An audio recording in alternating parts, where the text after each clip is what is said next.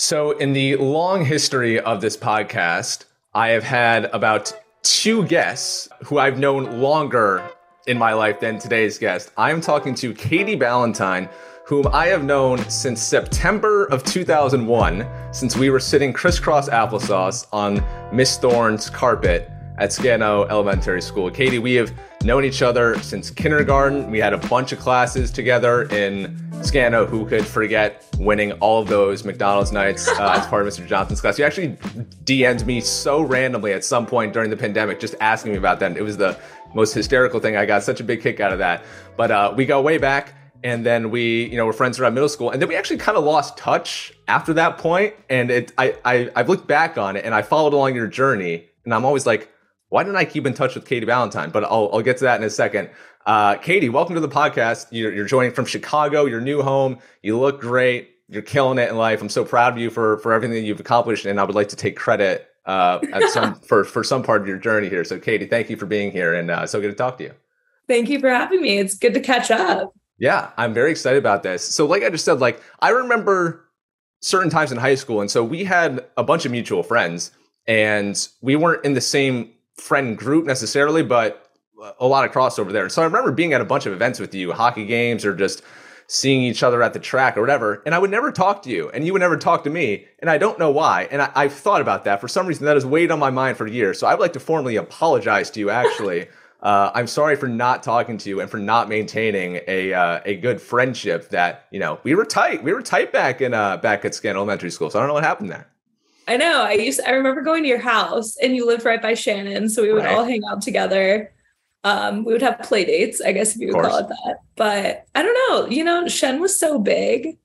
There were just too many people to maintain close friendships with. Yeah. I wish I could have only been friends with more people. I feel you. Thank you. I appreciate that. Well, I'm hoping that we can rekindle what we had back then. What I admire about you, though, is you have some really strong friendships from where we grew up. And I've talked to, I don't know if you listened to my podcast, like with Kevin Bynan 2 years ago, we talked about how the friendships from this area, the 518, seem to hold more weight than they do for a lot of other people. I remember going off to college and talking about my high school friends and how close we were and how tight that bond was. And all of them were being like, you're still friends with the kids that you went to high school with? I was like, yeah, are you not? And I was the weird one in the group. I wonder, did you experience the same thing? It definitely depends. I think I have a lot of friends from school who weren't friends with their friends from high school afterwards. And then some who definitely were. But I think it was different in that, I look back and going to, I have maintained a close group of girlfriends and a few guy friends, but it's funny how even going back to Saratoga over the summer and running into people or just responding to people's posts on Instagram and just catching up with people randomly, I still feel a strong bond to people, even if I haven't really spent time with them. Right. Outside of a social setting. Right. How do you manage to stay so close with a bunch of your friends from back home? Because I've kept up and every time, because again, we have a bunch of mutual friends, your name always comes up. So I feel like I know what's going on in your life, even though we haven't really talked. So you do a really good job of staying close. And even though you've been geographically far from a lot of your friends, you've managed to stay close. So how have you been able to keep those relationships so strong through the years? Yeah, that's a good question. I think it's honestly helped a lot. The rise of social media and just having group messages with friends. I know that's not sometimes easy if you don't have a core group. I think it's different if you don't. But outside of that, it's just making an effort. And I think this is an ongoing journey for me. Sometimes you can rely too much on social media and following up with people that way. But sometimes I realize that you need to take the extra step and text somebody, see what's going on in their life outside of what they're saying on social media or in a group message, really make the effort to say yes and travel to go see people. Yeah. I think that's honestly the best way to stay close with people. It's definitely an investment, I would say, but an important one. Yeah, no, I love that you said that. I share that mindset about just I'm a big fan of, because at our age, what holds a lot of people back is money or time. People make a lot of excuses. My philosophy is the money is always going to come back. This opportunity won't, because it's only going to get worse as we get families and more responsibilities and jobs that require much more of our attention and whatnot. We're not going to be able to live this way for so long. So any opportunity you go or that you get to go fly out to Illinois to see you should do it, because you're not going to get that many opportunities. We don't really realize that now, but you're only going to get so many chances to do that. So I'm a big proponent of just do it. Don't really worry about the consequences. Just live for the moment and figure out the rest. You always do. Say yes, for sure. Yeah, exactly. So you're out in Chicago now. Mm-hmm. You were in DC. You went to Penn State. You graduated from there, went to DC, and then pandemic happened. You stayed in DC for a little bit. Now you're in Chicago. You're working for Deloitte, which, I couldn't tell you necessarily what they do, but I know they're a massive international brands. Everyone knows someone who works at Deloitte. So it's a really good job, really good company. So we're all happy for you. Why have you chosen to live in Chicago? Because I now understand you don't actually have to be there. No. And so it's a funny story. Lived in DC for work. Initially, before the pandemic, I was going in 5 days a week. Made a really close group of friends. Spent a lot of time in DC. DC is not a huge city. And I think it's very distinct in a good way, and in certain ways that I didn't know if it suited me long term. I think I saw... So what had happened was a couple of friends were talking about potentially moving, and that really scared me. I knew that DC is a very transient city. So no one's staying there forever, for the most part, I would say. A lot of friends were from other places. So it always scared me to be the last one left in a city. And so one night back in March, a couple of friends and I were together, and we were saying, like, let's all move to the same city. Let's make a list and talk through pros and cons. And then we can do a ranked voting situation where we decide where we want to go. And one of my roommates, her name is Molly. She has always wanted to live in Chicago. And she's just become one of my best friends over the last few years. Definitely just a sister. I think I had said she's my roommate. Yeah. And so she had said, like, we could move to Chicago. We could all move to Chicago together. I think she'd been planting that seed for a while, but I wasn't quite ready to hear it until March this year. And then I think from there, it just became like how can I justify this to myself? I think we started making plans and coming up with our ideas for what our life would be like in Chicago. And it just became super irresistible to, like, kind of start fresh. Yeah. I think I saw where my life would be in DC. Like, I knew exactly how my career would end up. I saw where I would be living when I was older, what the suburb I would live in with my family, stuff like that. And it didn't quite feel right for me. So I'm happy to, at the end of it, I visited Chicago actually for the first time in May. And that's when I made my decision, like, okay, I can actually see myself here.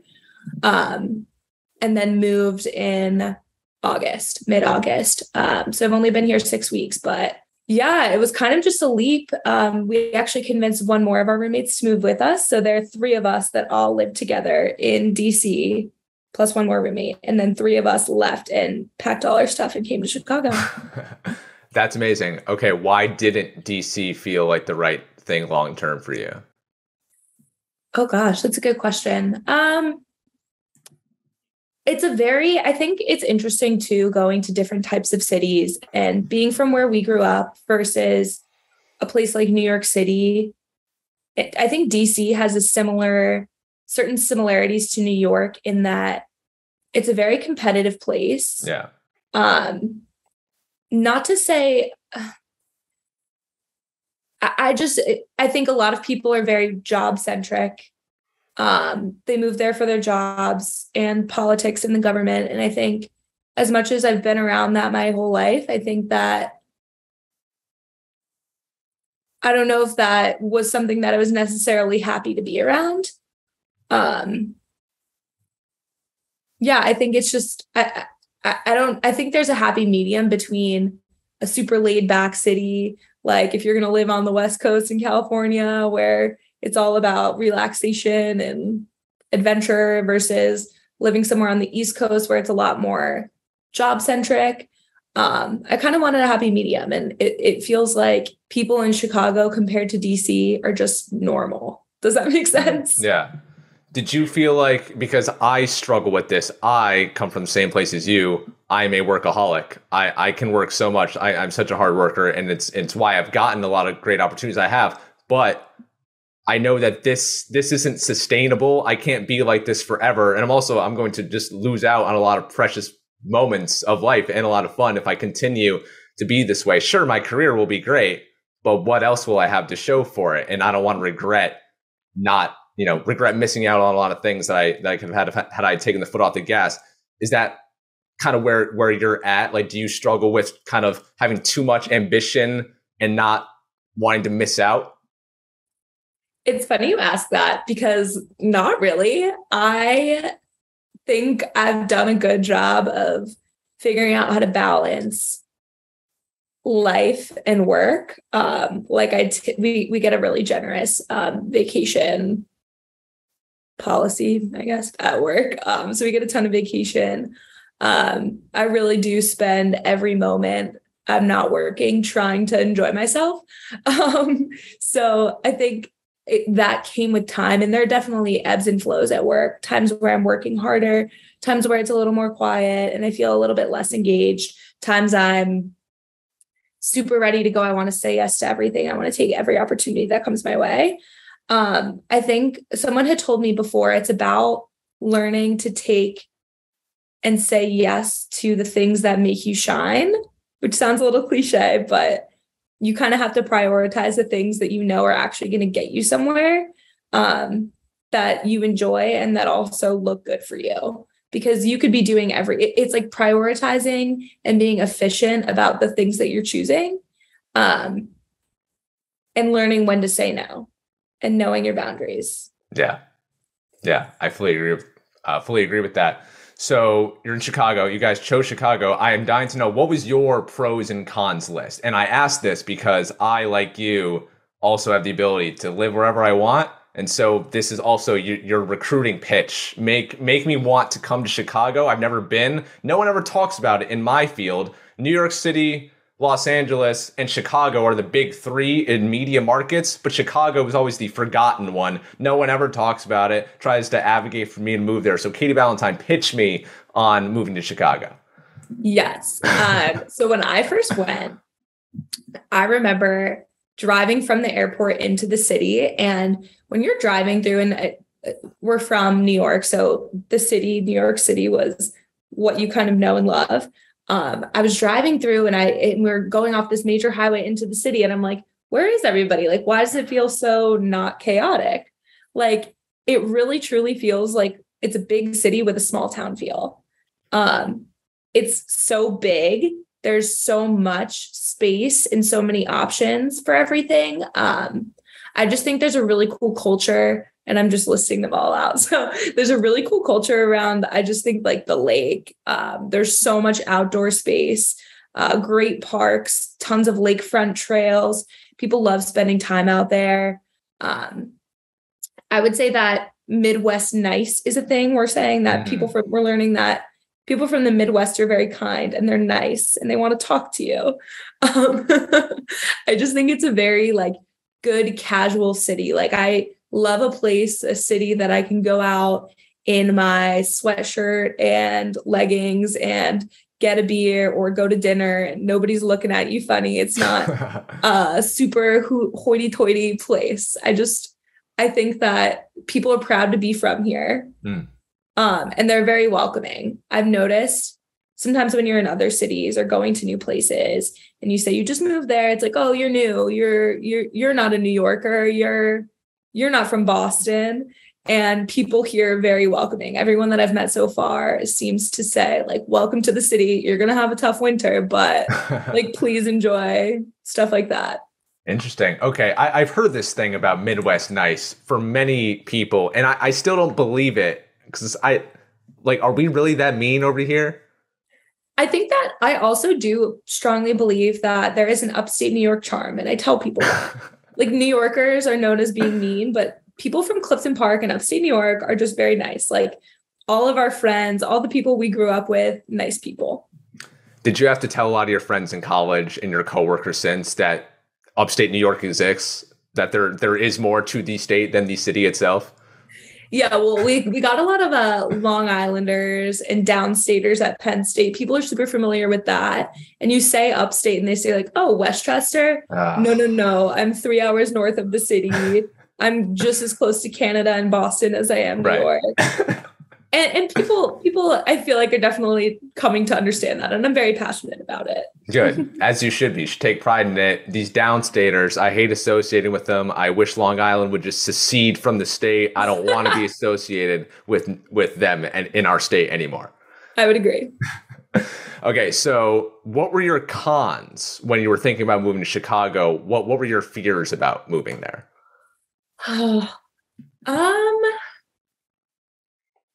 Good question. I think one that I easily got over was leaving the industry that I was working in. So I've stayed at Deloitte, but I've switched into a different industry. So a lot of the work I previously did was around government clients. So a lot of people are located centrally to the DC area. So you get really close with your team. You spend a lot of time, you recognize faces in the office. It's super different switching to different offices where you have your classic consultants who are traveling around, not really in the office. So that was something to consider. A cons list was that. Another con was we had such a strong group of friends in DC. We were really the first ones to go. So I think it was a little scary to be that move maker and kind of take that leap. These are the types of people that are going to be in my wedding. So it's definitely difficult in that way to leave just like a familiar known routine. But I felt like I had done it all in DC. I had finished it up. I was ready to go. I think just in general, like the fear of not knowing people, the fear of starting over.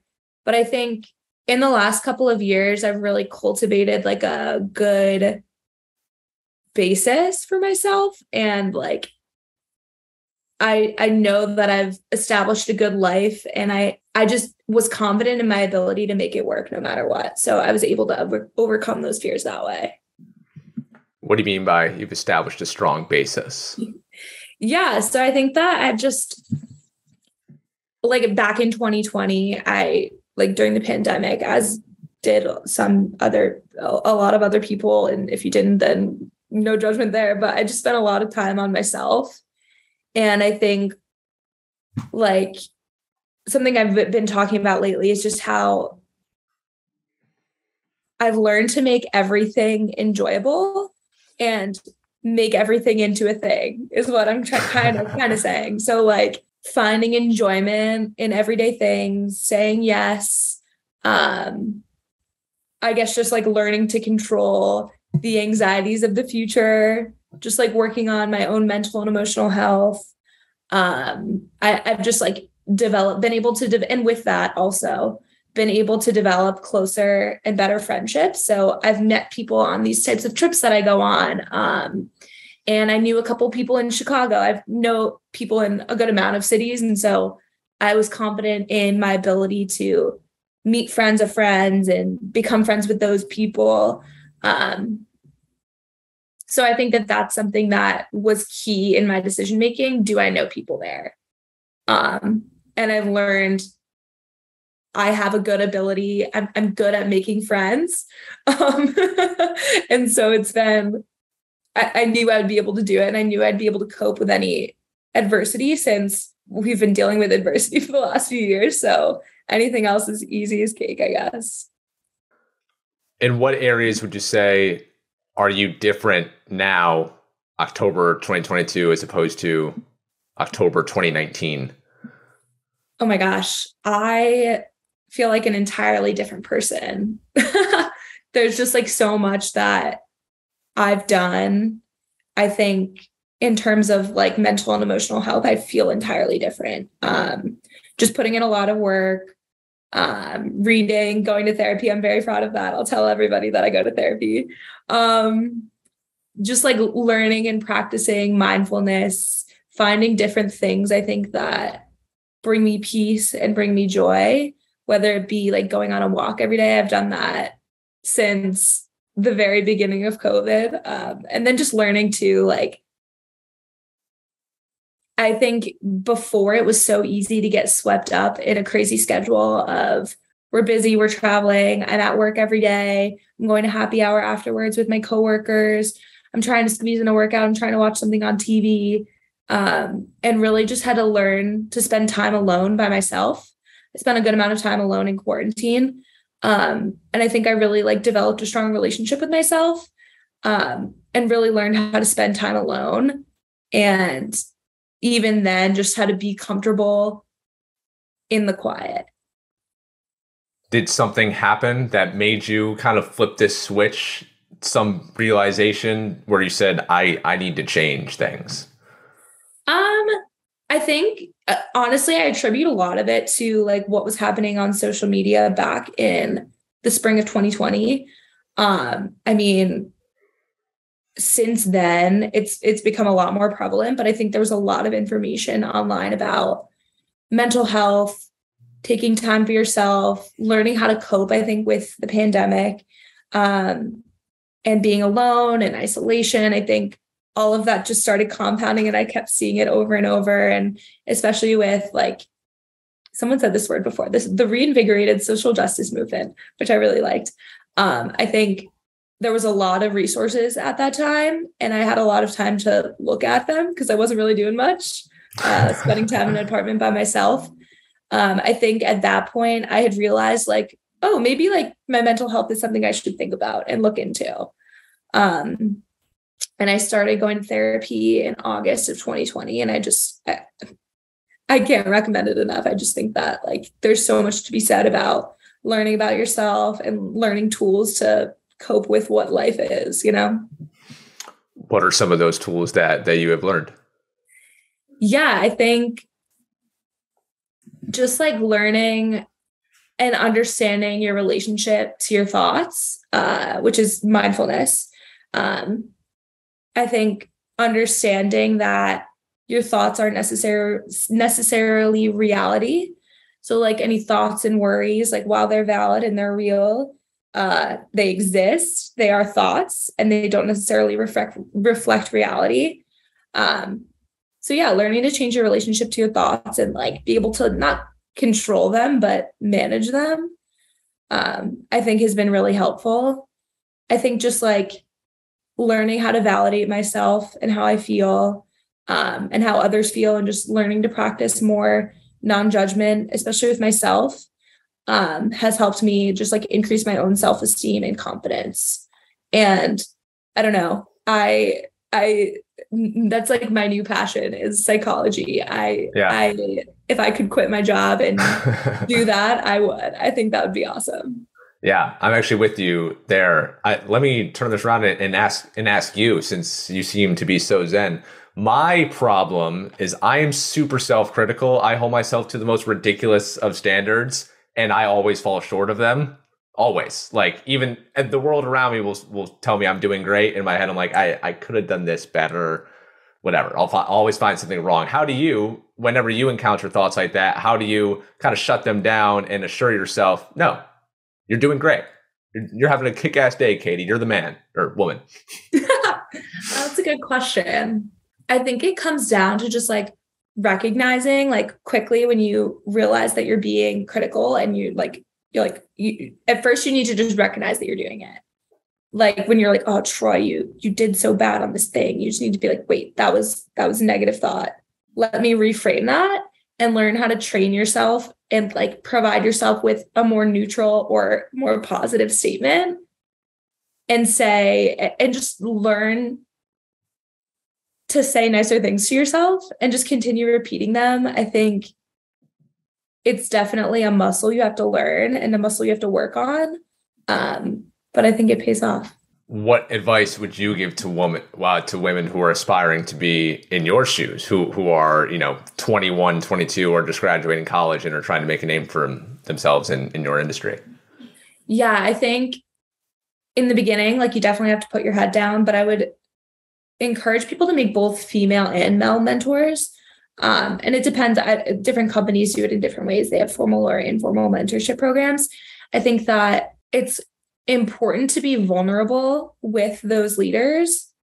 And I've had different candid conversations with male leaders, well, definitely female leaders, explaining like these types of situations. And then also with my male leaders as well, like learning how to have those open conversations. I think we've been encouraged to have difficult conversations more now in the last couple of years than we have ever before. So I think it's important to lean into that. I think vulnerability just breeds connection. I think that's a Brene Brown quote. And I believe I'd like to try to implement that in work as well. What exactly is your career goal? What are you striving for? That's a good question. I don't know. At this point, I see myself in a similar type of field. I think there's a lot to be said about a female in cybersecurity work. I think there's a good place for people like me to be in cybersecurity and kind of like change the way some things are done. And just to be a fresh type of face. I don't know. I think I have always seen myself like at a higher level, making decisions, big picture strategy type person. And working, I guess, like working with a lot of different people, managing people, leading people. So I don't know whether that be at Deloitte or elsewhere. We shall see, but I see myself, I guess, hopefully, if they like me and they think I'm doing good work, continue to rise in my career. I read an article recently, I think it was from the New York Times. Basically, whenever women decide to have children is when their career kind of torpedoes. And that it's just never the same after that. That I think the stat was of women who graduate with a Harvard degree, undergrad or postgrad, the amounts of them who are still working, who are still employed by the time or after they have a child is like 30%. Like something low like that. Is that something that you see in your industry, or that you've seen in your experience so far? Yeah, it's hard to say because I only see the people that are left. Oh gosh, sorry. I only see the people that are left. I think a lot of the women that I work with have they take maternity. We have a very generous maternity leave policy. And there's a lot of parental benefits, I think. I think it's interesting too. I mean, I grew up with a working mom. I went to after school. I went to over the summer camp, stuff like that. I think that was just like what I always saw. So I thought it was normal.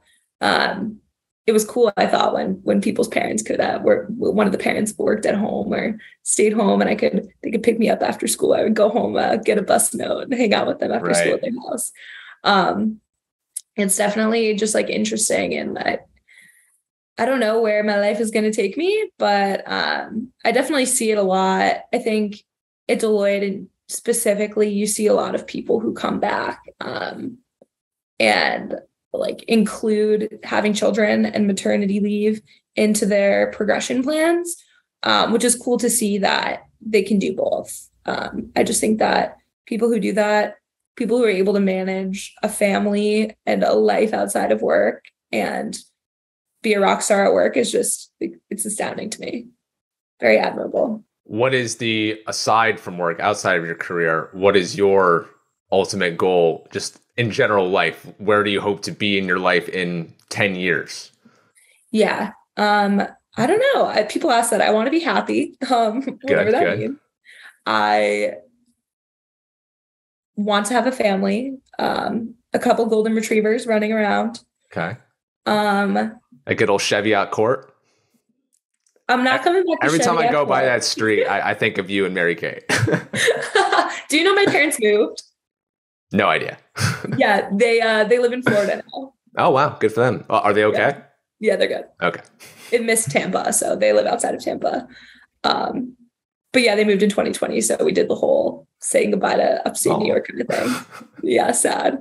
But what was the question? Oh, where I'm going to be in the future. I don't know. I hope I have a good balance in my life.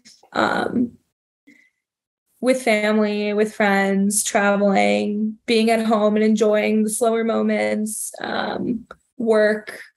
Hopefully work doesn't take over too much. I don't know. I would love to travel and just have time for leisure and spend good quality time with family and friends. Where do you fall on work style, number of days a week in the office versus work from home? Which do you prefer? What's your ideal model? Oh, ideal. I would love to work 4 days a week. I do not. I work Monday through Friday. Central time hours, like 8 p.m. to 5 p.m. But 8 a.m. to 5 p.m. What did I say? 8 p.m. to 5 p.m. Yeah. I was like, yeah, Katie, 21 hours. No, 8 a.m. to 5 p.m. I would love to be able to do like a hybrid model in if I could, my team right now that is all located all across the country, but I would love to make friends in the Chicago office and get to go in a couple days a week. I just think it's good to change up and dress up like a normal person and be in the office sometimes, or travel around. But I definitely like a mixture. I think it's good for your life to be working from home, but sometimes I get a little lonely when I'm not working with anybody else. Do you feel like you're not as good at your job working from home? No, not necessarily. I think like I've had to learn how to adapt to it. I don't know. It's just different. I definitely get more done at home versus in person. You're just like talking and you're chatting and you're distracted. Interesting. Going to lunch. Because I've heard people say that as well when I've asked that question. I'm the opposite. I get more distracted at home because I'll go on social media, I'll watch TV, I'll get distracted by the snacks, whatever. And then at the office, I'm very locked in. I'm like, I can't be on my phone. What if my boss is around the corner and sees me? I'm here to work. I'm not here to do X, Y, and Z. Like, I'm actually the inverse of that. Yeah. I think it's different too when you're like working with other people in a room and you see other people doing it. I'm very motivated by the people around me. Yeah. Yeah. So interesting. Yeah. You got calendar invites going out there? You got meetings of part of your 21-hour shift? People are just sending me so many emails. It's like, guys, it's 7:15 p.m.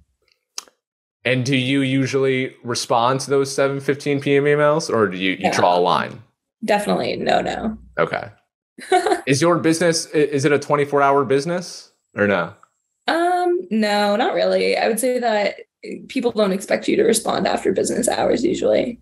But do you ever have urgent matters in the cybersecurity world? Yeah, I'm not like super like not doing the things. Yeah. And my stuff can probably wait. Okay. Gotcha. Okay. Well, Katie Ballantyne, it has been awesome catching up with you, learning about your career, all the crazy places that you're going. I'm so excited to see where it all takes you. And I can't believe it's been, gosh, we're so old. 22 years, 21 years, a whole drinking age person that we've known each other. Wow. A single drinking age person. No, I remember meeting you and I'm laughing because I've been listening to your podcast, not all of them, but like sporadically. You have such a distinct memory and I also do. Like I remember going to kindergarten orientation and you were wearing a plaid shirt. What?